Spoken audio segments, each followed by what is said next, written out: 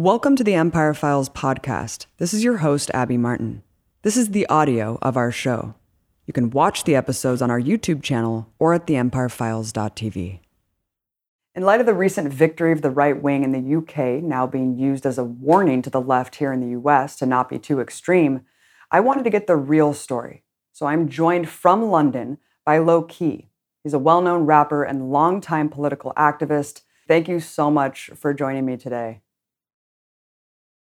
Thank you. It's really an honor to be here. I am a great admirer of your work and have been for many years. And it's fantastic to connect, especially in a time where we know that there is major suppression, both digitally and otherwise, of people who are questioning the commonsensical received wisdom in society. It's fantastic to connect with you both. The feeling is very mutual on our end. Thank you so much, Low-Key. We're a great admirer of your work as well. So this is a long-awaited collaboration here. And I thought that it would be a really appropriate time to discuss, of course, this moment in history. The UK election, it was a very significant moment. Jeremy Corbyn was running one of the most progressive campaigns in modern history. But of course, the absurdity of it all, Low-Key, is that Britain is still a monarchy run by a queen.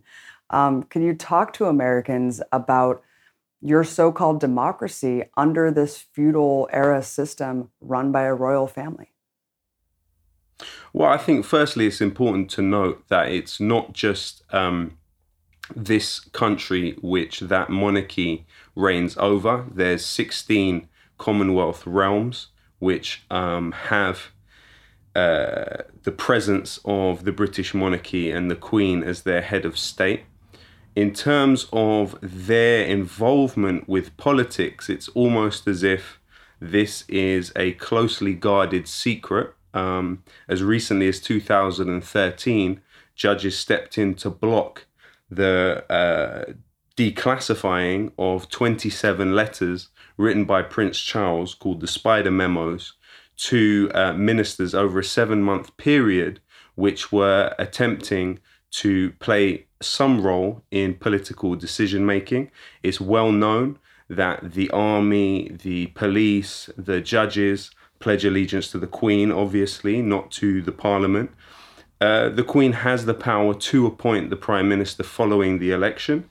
When Boris Johnson won this previous election, what was said about his call to the Queen was that she practically purred down the phone. This was the description that came out from the Conservative Party press office, as far as I understand. So the monarchy is definitely a factor in politics here.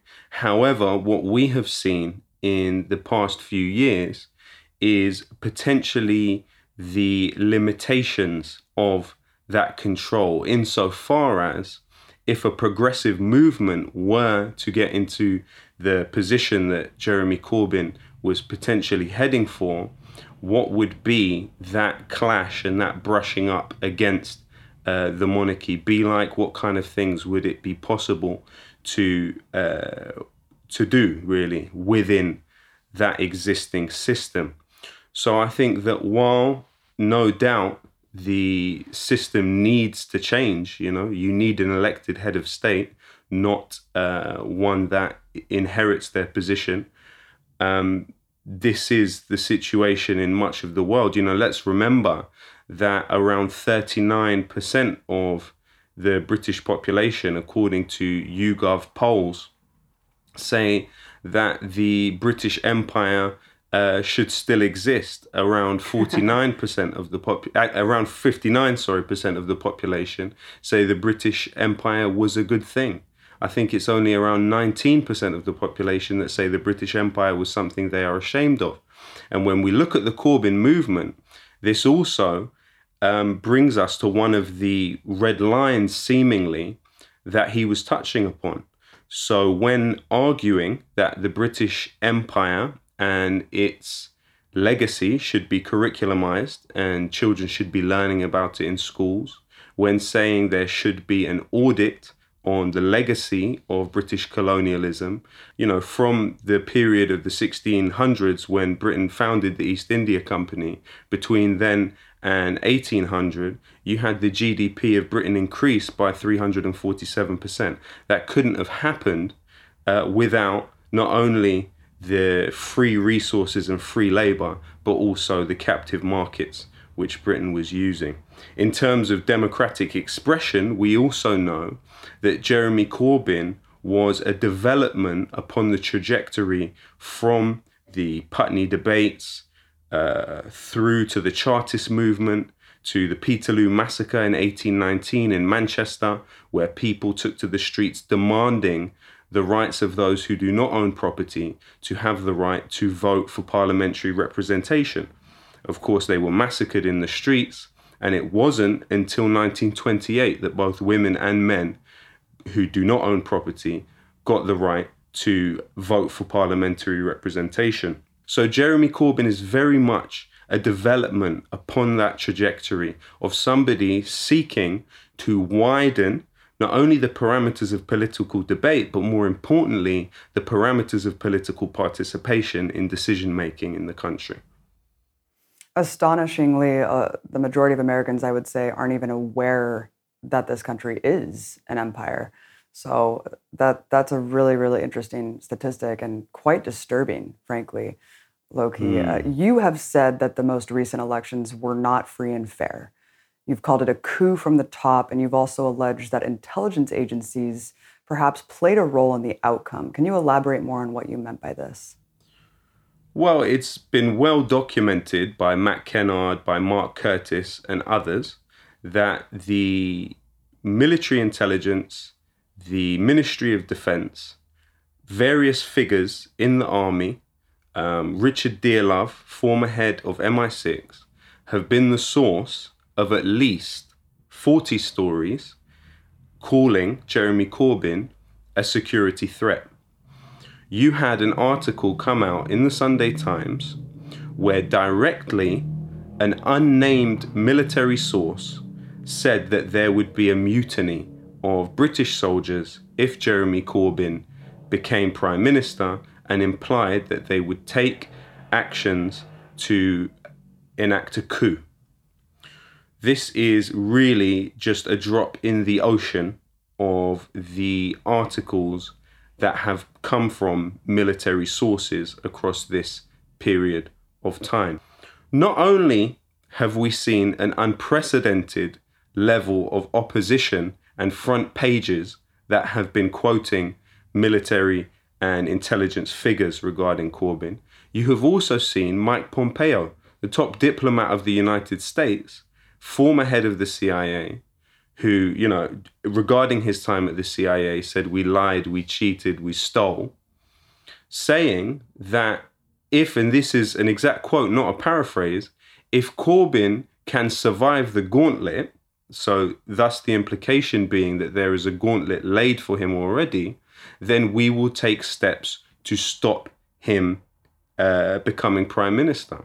He said, once it's already happened, it's too hard and complicated to step in at that point. And this was a secret recording taken and leaked to the Washington Post of Mike Pompeo talking about Jeremy Corbyn in such a way. Anybody that has studied the history of the world since World War II has seen the United States become the premier imperial power in the world, has known that the projection of US power has taken place in similar ways. So what you have is, number one, a political class, which at least since James Callaghan's $3.9 billion loan from the IMF in the 70s, has come around to a conviction, shall we say, or a bipartisan orthodoxy of neoliberal necropolitics. So the imposition of policies which lead to people dying. And that became sharper, of course, after the financial crash of 2008, when you saw basically the privatization of the Treasury in Britain, you saw a situation where, according to study that was done this year, 130,000 deaths were caused by austerity, by this transfer of wealth upwards.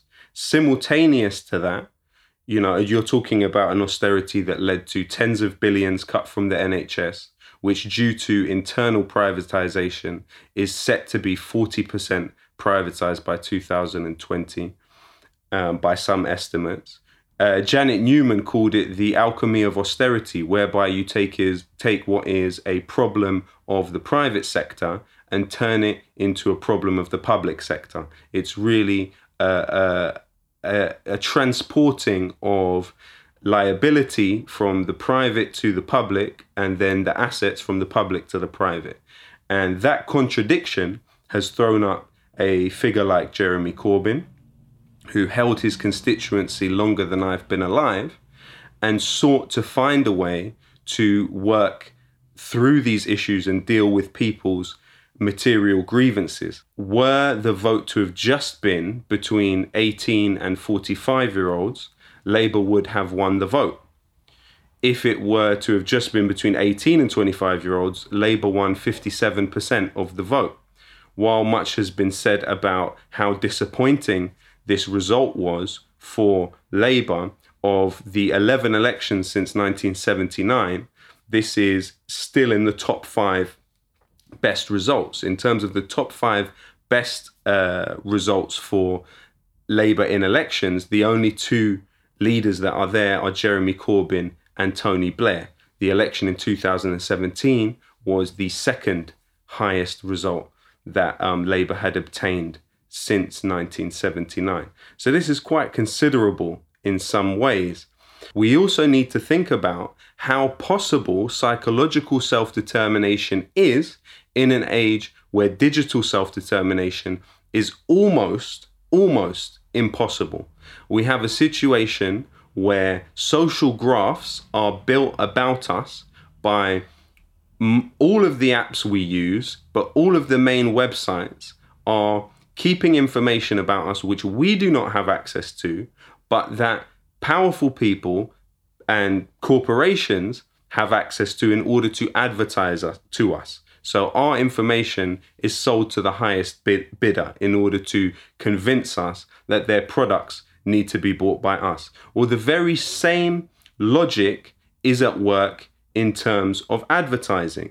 For example, the Conservative Party bought the website domain labourmanifesto.co.uk. And on the day that Labour's manifesto was released, the top result on Google, and without anything about it identifying itself as coming from the Conservative Party, when you clicked on the link, it took you to all sorts of Conservative Party propaganda about the Labour Party. You also have, and it's important to take into account when talking about the activities of the intelligence services, is that they legally are not supposed to get involved in internal political activities. But clearly they took a role, if only through talking to the press regularly about a particular political candidate. But we have strong suspicions that it goes a lot further. Yeah, it sounds like there was an incredible amount of internal and external interference in the election, Loki. I mean, it reminds me of the US. I mean, in the US, after Trump won, the media has basically siphoned all of the opposition energy against Trump. And this is alongside the political establishment, the resistance against Trump into xenophobia against Russia, into this notion that Russia meddled in the election. And when you look at the actual evidence, it's extremely insignificant compared to state actors like Israel or private corporations like Cambridge Analytica, kind of akin to what you're talking about, data mining voters and really psychologically engaging in this kind of warfare to basically predict the outcome, right? To steer the outcome in a direction that they wanted to. So it does seem like the same thing happened there. I know that they were, of course, alleging that Russia was involved in these NHS documents that were apparently helping Jeremy Corbyn, which is just fascinating because Boris Johnson was the Trump figure. So to have Russia helping, Jeremy Corbyn win, but Trump winning here is just, the narrative doesn't really match up. But you were mentioning Brexit and how the media in the UK was framing this as a Brexit election. That's what we're hearing here as well. How do you explain Labour's near win back in 2017, as you're mentioning, a really close victory there? 2 years later, nothing had really changed in terms of political messaging and policy other than the sort of ambiguity on Brexit. What is your opinion on this? How much did Brexit really play a role in this outcome? Well, it's important we establish a few things. Firstly, Jeremy Corbyn historically was part of the resistance to the European Union, an undemocratic organization which the IMF and the European Central Bank essentially control, leaving a lot of societies torn apart by austerity, by structural adjustment programs, and by forces that impoverish a lot of their populations. Corbyn understood this, so it's not a force for good in the world, much in the way that NAFTA affected the United States and led to a situation where people's jobs were taken and placed in different countries where people were working for lower wages, unregulated, unprotected work.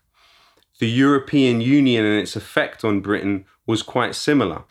Now, during this period of austerity that we have established is believed to have killed around 130,000 people, the 1,000 richest people in this country across the last 9 years, their combined wealth has increased by £500 billion.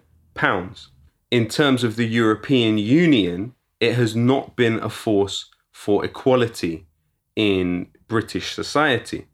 Now, if you look at the possibility of Corbyn putting forth an argument for Brexit from the left, were Jeremy able to put forth a pro-people Brexit? And one of the important things that this sort of censorship through omission way that the media treated Labour's manifesto, one of the important things that was missed out, and originally it was put forth in John MacDonald's book, Economics of the Many, in a chapter by Grace Blakely, she put that the key to the survival of the existing political system in this country that we have is the devolution of power from London to the rest of the country. People around the rest of the country perceive London to be its own bubble, quite detached from what's happening in the rest of the country, because there was a lot of suffering imposed by the political class's embrace of neoliberalism. The closing of steel factories, the closing of mines led to whole communities overnight being left in poverty. Now, were Labour able to communicate that in an effective way, and they were not dragged back into this Remain and Reform-ish type of position that Alistair Campbell was instrumental in dragging them back to, then this may have gone some way to ameliorating the problems that people had. But let's be clear, no other political figure in British history has been as monsterized and dehumanized as Jeremy Corbyn has. And we look at this idea of Corbyn getting these NHS documents from Russia. Let's look at how that played out. Well, Russophobia, actually quite like Islamophobia, is about threat inflation. If you look at the likelihood of dying in a terrorist attack in this country, is 1 in 16 million, okay? According to military specialists on terrorism.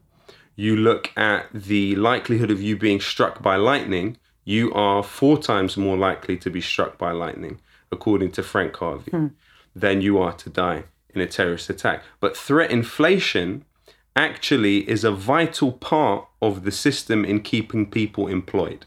So you have organizations like the Institute for Statecraft and the Integrity Initiative who focus on building up this idea of a threat from Russia militarily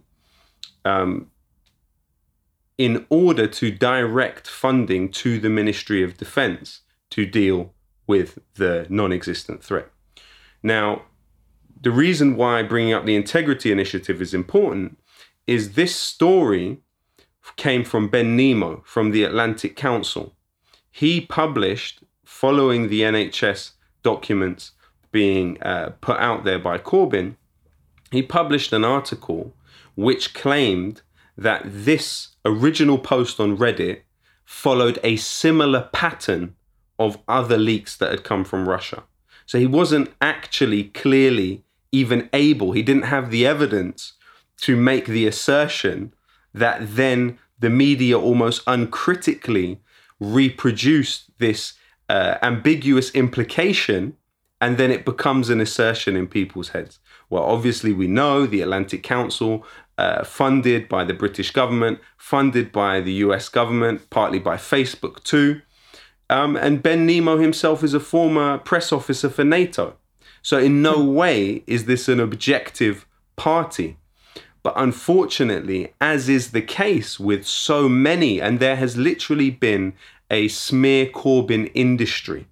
It's almost an attempt to assassinate Corbyn in every way possible, apart from physically, that has played out across the last 4 years. We've seen him blamed for absolutely everything that has gone wrong anywhere in the world at any point. Right. It seems like the media had this kind of unprecedented attack, the smear campaign that I've really never seen before. And we only got a small sampling of it here in the US. I can't imagine what it was like day to day there.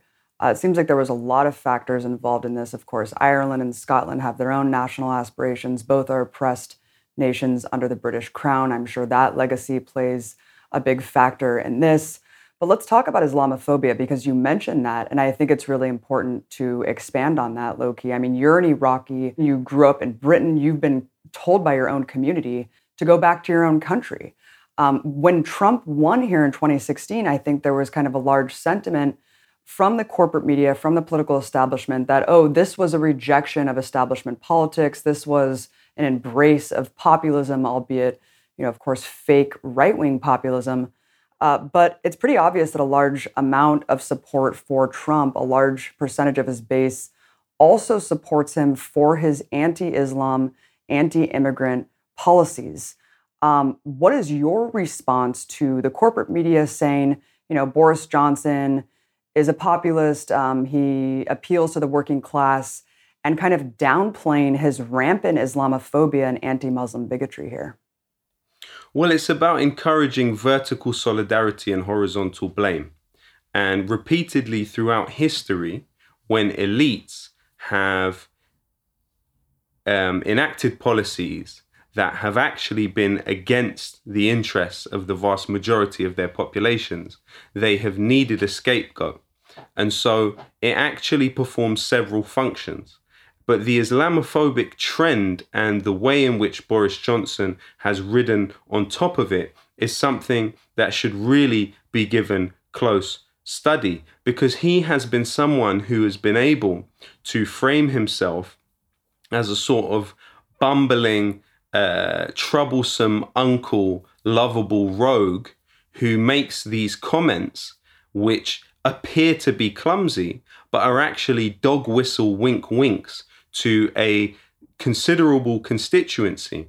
But it's also not a constituency that has come about organically. If we look at the development of somebody like Tommy Robinson, who has joined the Conservative Party following their election, this is somebody whose rise to stardom actually was funded by Donors Capital, which is an organization known to funnel money for the Koch brothers. We know that Greg Roman is the director of the Middle East Forum. This is a former employee of the Israeli Ministry of Defense and the Israeli Foreign Ministry, and they funded the Free Tommy campaign and organized demonstrations for him when he was in prison. Tommy Robinson is somebody who has said that he would fight for Israel in the situation of a war. He has gone to the Israeli-occupied Golan Heights and posed with a gun on the back of a tank. You look at Katie Hopkins, another person who is now part of the Conservative Party due to Boris Johnson's politics. She is someone who, according to the Guardian newspaper, following her A-levels, signed a 35-year contract with military intelligence. Her economics degree at Exeter University, was funded by the British Army. She then trained at Sandhurst, and the only reason that today she's not in the British Army is because she has epilepsy. So there are fingerprints of the deep state, of military intelligence, and of other countries and their billionaire class all over the Islamophobia industry. There's a fantastic book which I recommend everyone read called What is Islamophobia? And one of those chapters finds that 75% of the organizations who fund these think tanks that create this pseudo-intellectual, non-peer-reviewed studies actually also fund the building of Israeli settlements. So this is an important part of the picture, which unfortunately today in terms of public discourse is a bit of a red line. Absolutely. I mean, I just wanted to read a quick statistic. I'm sure you've also seen that in the last 3 months, a media search in all UK national press showed the number of articles about Corbyn and anti-Semitism were about 1,500, while Johnson and Islamophobia rendered under 200 results, only 164. Clearly, the media grossly underplayed this direct threat to the Muslim community to cartoonishly focus on Corbyn being an anti-Semite. I did plenty of research on this. I mean, it pretty much boiled down to far-reaching guilt by association and his support for Palestine. Very scary, low-key, is the trend here in America juxtaposed with the UK, which is Trump signing this executive order that essentially declares criticism of Israel anti-Semitism. Now you have Boris Johnson. One of his first policy rollouts is planned to criminalize BDS, pro-Palestine activism. Talk about, basically expand on what you're saying now, the Islamophobia industry and how it couples with this draconian crackdown on pro-Palestine activism. Well, I think the important thing to remember about the case of Corbyn and anti-Semitism was that it was only 0.01%. It was less, as far as I understand, of Labour's membership were accused of anything. So while you understand that that is an amount of people accused of something, whoever they were accused by and what the particularities of each case was, I can't say and I don't know. But that does not equal a crisis. And so the inflation of those numbers and the insertion of emotional blackmailing into the situation bullied a lot of people. The way that I would say the disproportionate attention that was paid to something that, again, seemed to affect only a small amount of people in comparison, of course, to Boris Johnson, and not only Islamophobic comments, but policies which actually harm people in their daily life. Prevent is a state-sanctioned form of Islamophobia, which really is taken as a completely commonsensical notion within British media, that it's actually something that has to exist in order to keep people safe. So while it is important to focus on the things that Boris Johnson has said, which are directly playing a role in people's daily life in terms of creating mantras that people repeat again and again, it's also important to look at the systemic policies that the Tories have implemented, which sanction that discrimination in a serious way. And I think that the media has just not done its job. And these policies kill people, as you're saying. Let's talk about the Grenfell Tower fire, where 72 people tragically lost their lives, this horrific fire, which you were very, very close to. You wrote an incredibly powerful song about it. Shockingly, Kensington North, where the Grenfell Tower is in the district, voted Tory in the recent election. What happened here? And also, who will be most impacted? What vulnerable communities will be most impacted by the Boris Johnson administration? Okay, so really, the Grenfell fire took place on the 14th of June, 2017. I live next to the tower. My friend, Yasin, he died in there with his whole family. We had bits of cladding falling down on us. I had the cladding in my hair, and the fire spread very, very quickly and around the side of the building. Now, the part of the Royal Borough of Kensington and Chelsea, which contains Grenfell Tower, is radically different from the south side of Kensington. There is a difference in life expectancy of around 20 years between people that live in the north side of the borough and people that live in the south side of the borough. Now, 80% of the housing in this area is social housing. There are properties in the south of the borough that are worth £125 million. Now, a week before the fire, the Labour Party had won by 20 votes in this borough. Myself and two other prominent rappers from the borough had come out in support of Jeremy Corbyn in that election. So definitely that had, to some extent, an influence on what had happened. The borough is not just North Kensington, but also South Kensington is included. So some of the wealthiest people in the world live on the other side. And as it turned out, the Conservatives got about 16,000 votes and the Labour Party got about 16,000 votes. As I say, in 2017, Labour got 20 more votes than the Conservatives. Now, in terms of how Grenfell happened, you have to take it back to the 80s and Margaret Thatcher's government. You had a situation where there was over 320 pages of building regulations, but in the Building Act that was passed by Michael Heseltine as part of the Thatcher government, he said this legislation will allow for greater industry self-regulation. So what that means is that industry will be able to police itself more. And they replaced what were over 320 pages of building regulations with around 25 pages of building regulations. In terms of what happened that led to a situation where Emma Dent Coad, the MP for Labour, was unseated in the last election, you saw several things happening. The Conservative Party mobilised a Blairite former figure from the Labour Party to come out and say that people should support the Conservative Party in Kensington. So it was very much seen as the jewel in the crown of the Tory government.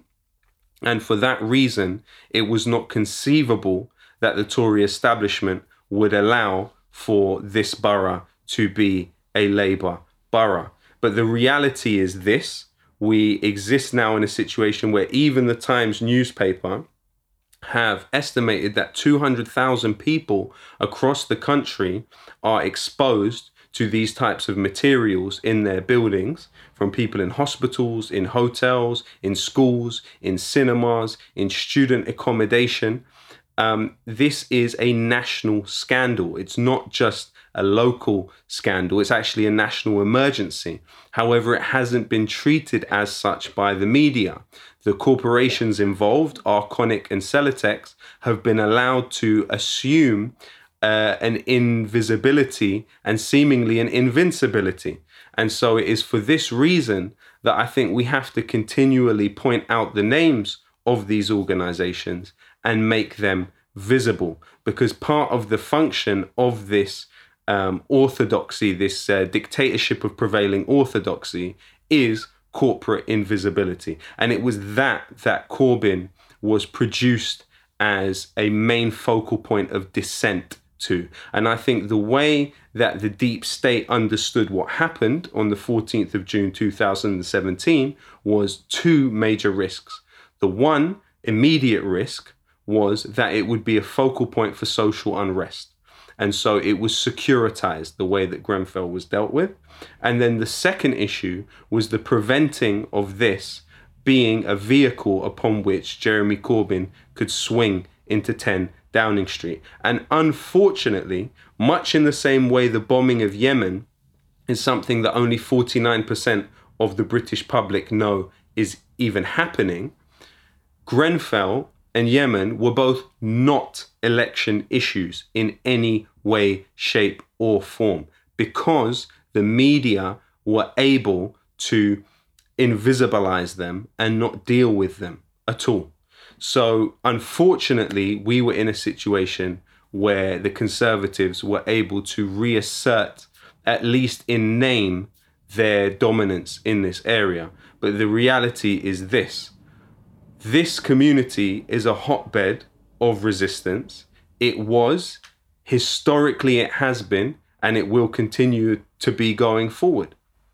The centrist Liberal Democrats suffered an even greater loss than Jeremy Corbyn, but of course that has not stopped the corporate media from declaring ad nauseum that Corbyn lost because he was too far left. Now they're using Corbyn's loss to basically demoralize the Bernie Sanders movement here in the U.S., saying that, of course, Bernie's going to lose because he's running a platform too far left. Do you have any message to Bernie Sanders supporters and just the political struggle and movement as a whole here in the States? My message to Bernie Sanders supporters going into the election in 2020, do not adhere to the talking points that have been imposed upon you disingenuously. You will be in a situation where constantly you have to answer questions about non-issues.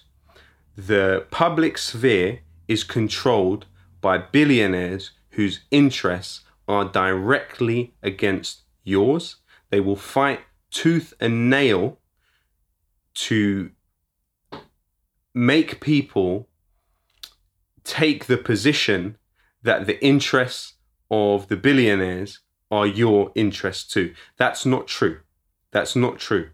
Do not allow yourself to be bogged down fighting fires in the way that they were able to derail the movement here.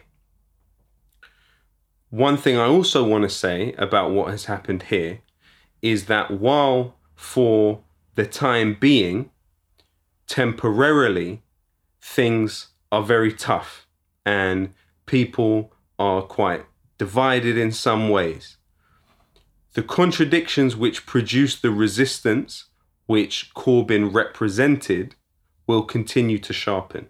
And therefore the resistance to it on both a local and hopefully at some point a national level will reassert itself soon.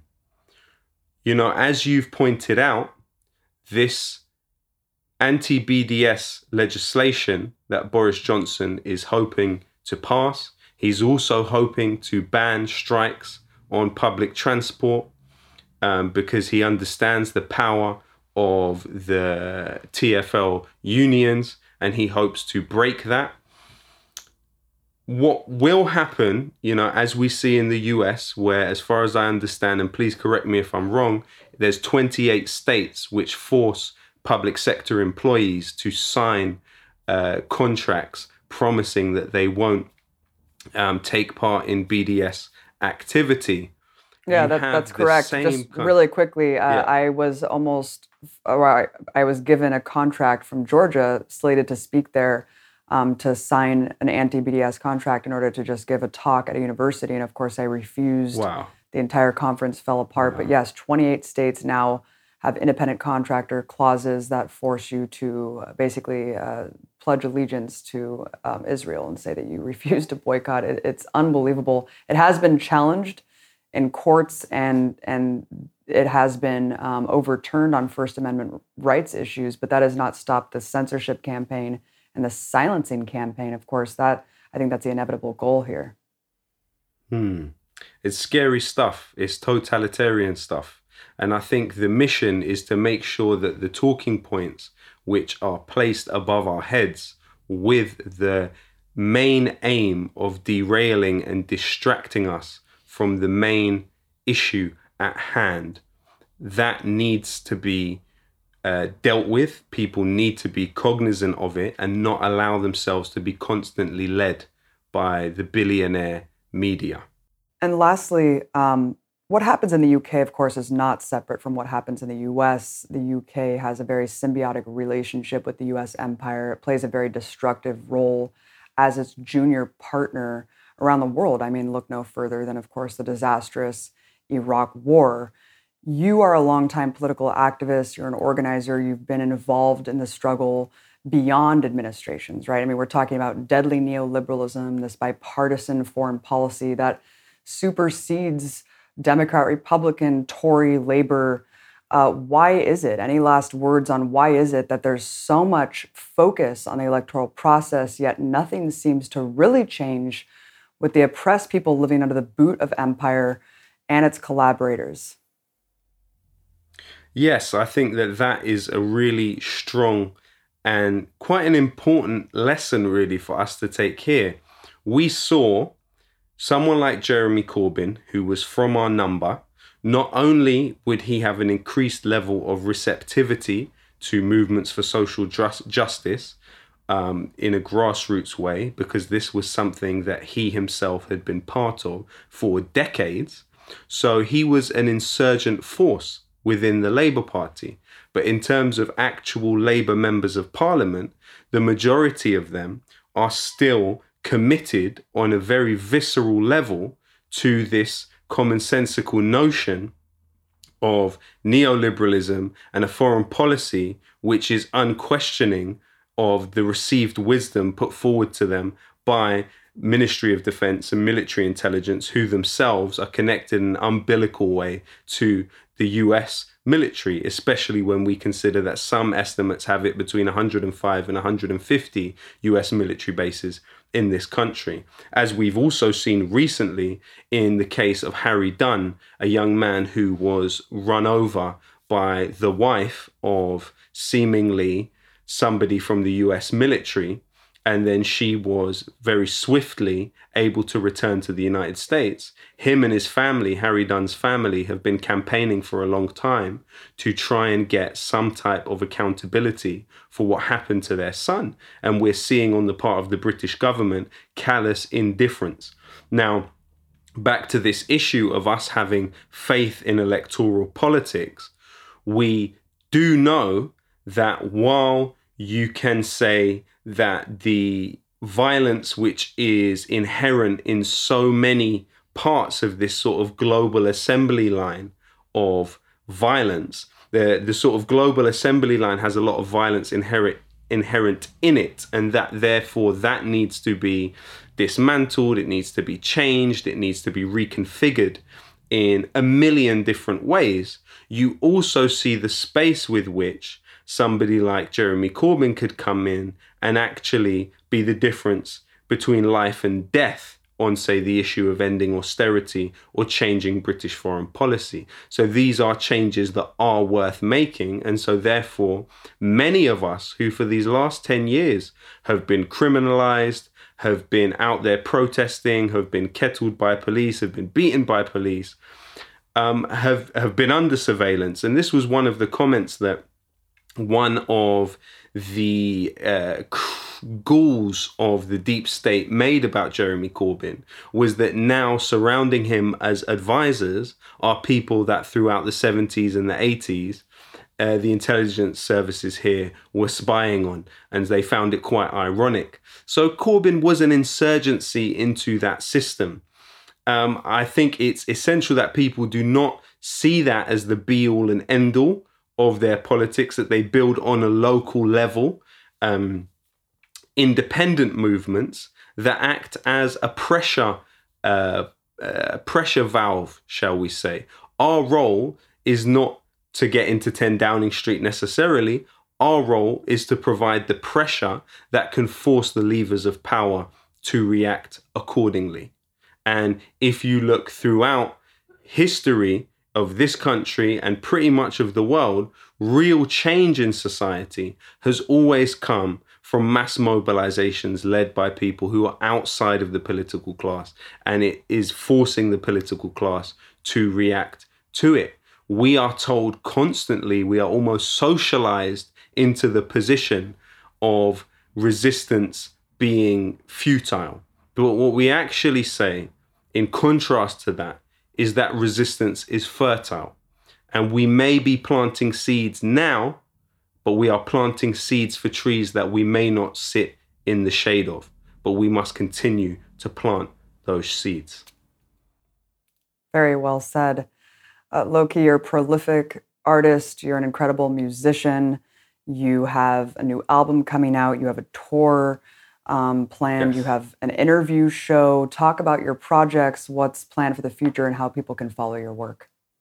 Thank you so much for your kind words. I really can honestly say that Abby, Mike, you are two human beings that I am really, really glad exist in the world. I think the world would be worse off without you both.